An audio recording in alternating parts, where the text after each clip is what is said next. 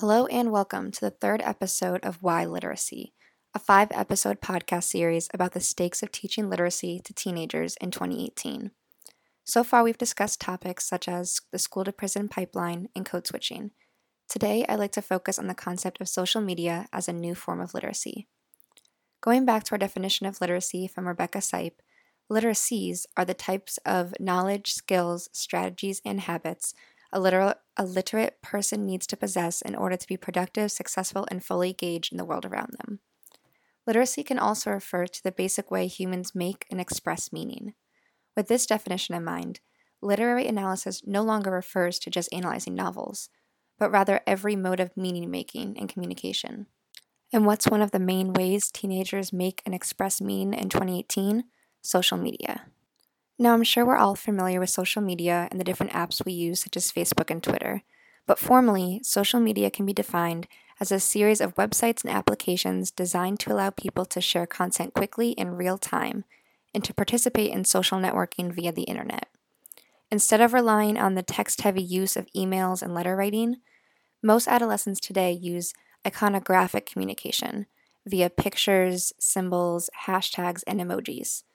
Instead of using heavy script to express their emotions, they use images and pictures in a much more efficient and personal way. While some people view the use of pictures and emojis as overly simplistic, I actually find it extremely complex. Using images to express meaning goes back to some of our furthest roots as human beings, back to Egyptian hieroglyphics and even cave drawings. The ability to use a small, computerized image to encapsulate a mood or idea is quite primal and yet also advanced for the human race. With all of this in mind, I would consider social media to be an important new literacy as a means of self-expression and meaning-making. Dr. David Kirkland explores this idea of literacy going beyond the written word in his article, The Skin We Ink: Tattoos, Literacy, and the New English Education.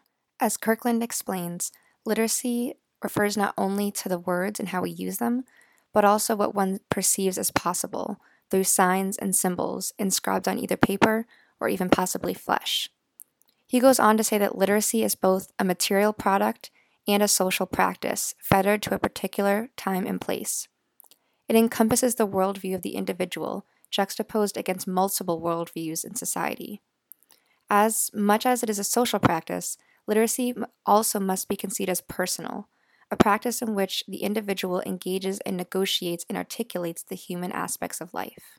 With this new understanding of literacy in mind, it's possible to see how teachers and educators can begin to understand our students through multiple means of self-expression and literacy.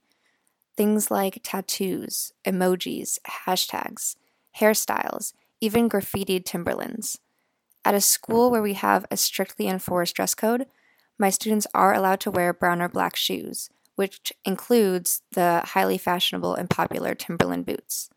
As a form of self-expression and slightly pushing the rules as they developmentally are supposed to do, my teenagers often graffiti their Timberlands with personal signs and symbols, oftentimes including their social media handles, such as their Instagram or Twitter name, so that people can follow them and they can express themselves in either further ways beyond their outfits and their shoes. Since these types of literacies are becoming common forms of self-expression, I would be a bad teacher to only shove classical literature down my students' throats when there's an abundance of new literacies and forms of meaning-making that my students encounter and process in their everyday lives. In an article published by the National Association of Independent Schools, educator Nate Green from New Jersey advocates for teaching social media in the English classroom.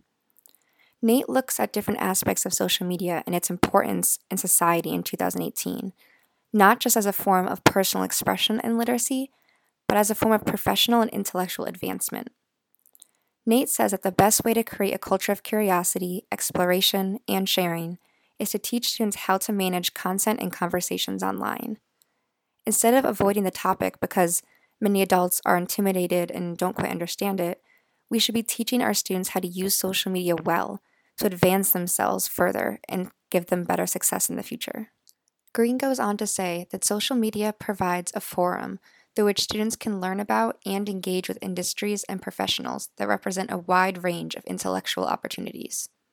This forum invites dialogue and content updates in real time. We need to teach students what to read and watch in order to develop expertise in a given field.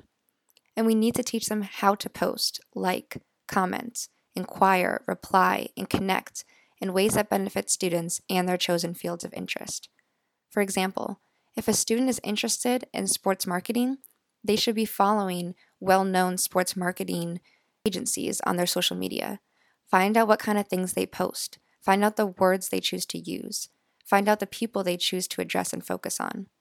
Interacting with these professionals in an international and technological setting can put students ahead of their peers and prepare them for the real world of business. There are various ways that the English teacher of the 21st century can implement social media into their classroom while still teaching standard core curriculum. For example, I was teaching a lesson on mood and how to identify the feeling or vibe that an author is trying to relay in their writing. In order to do this, the students and I created a list of adjectives to describe various feelings and emotions. We then put them into categories based on emojis. We had kind of the staple emojis that students use most often for angry, sad, scared, excited, happy, calm, neutral, and then we sorted our list of adjectives under these various emoji categories. Using this emoji chart, students went forward and started identifying text on their own in the mood that the author was implementing. I had a student who read a small article tell me, "This mood is definitely suspenseful. I would put it under the scared-looking emoji." Using their language, using their iconographic way of communicating, can be an effective way to help students interact with literacies of a wide variety. I remember in my own English classroom, I think it was 10th grade, that my teacher had us each make a Facebook profile for a different character in Beowulf. It was a fun way to practice characterization, to think of the different likes and dislikes, the different books and movies, and what kind of statuses this character would make on their social media page. Now that was back in, I want to say 2009, so 9 years later in 2018, how much more can we be implementing social media profiles and characterization in our text today? Beyond mood and characterization, we can teach a whole host of English literary elements through social media. Point of view, tone, audience, and author's purpose are just some of the many devices accessible to the English student via social media-based instruction. According to Stacy Goodman, who authored the article Social Media, the 5 Key Concepts, there are key guiding principles which can help guide responsible social media literacy, consumption, and production. These concepts include recognizing that all media messages are constructed, that different audiences have different understandings of the same message, and that media messages have an embedded point of view. If we as educators can better prepare our students to think critically about what they consume and produce on social media sites, we can better prepare them to succeed both emotionally, socially, and professionally.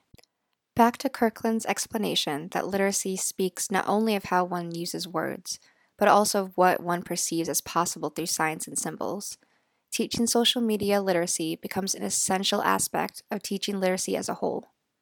We need to empower our students to use social media as a blank slate for the literary analysis and ideas to be presented to the world.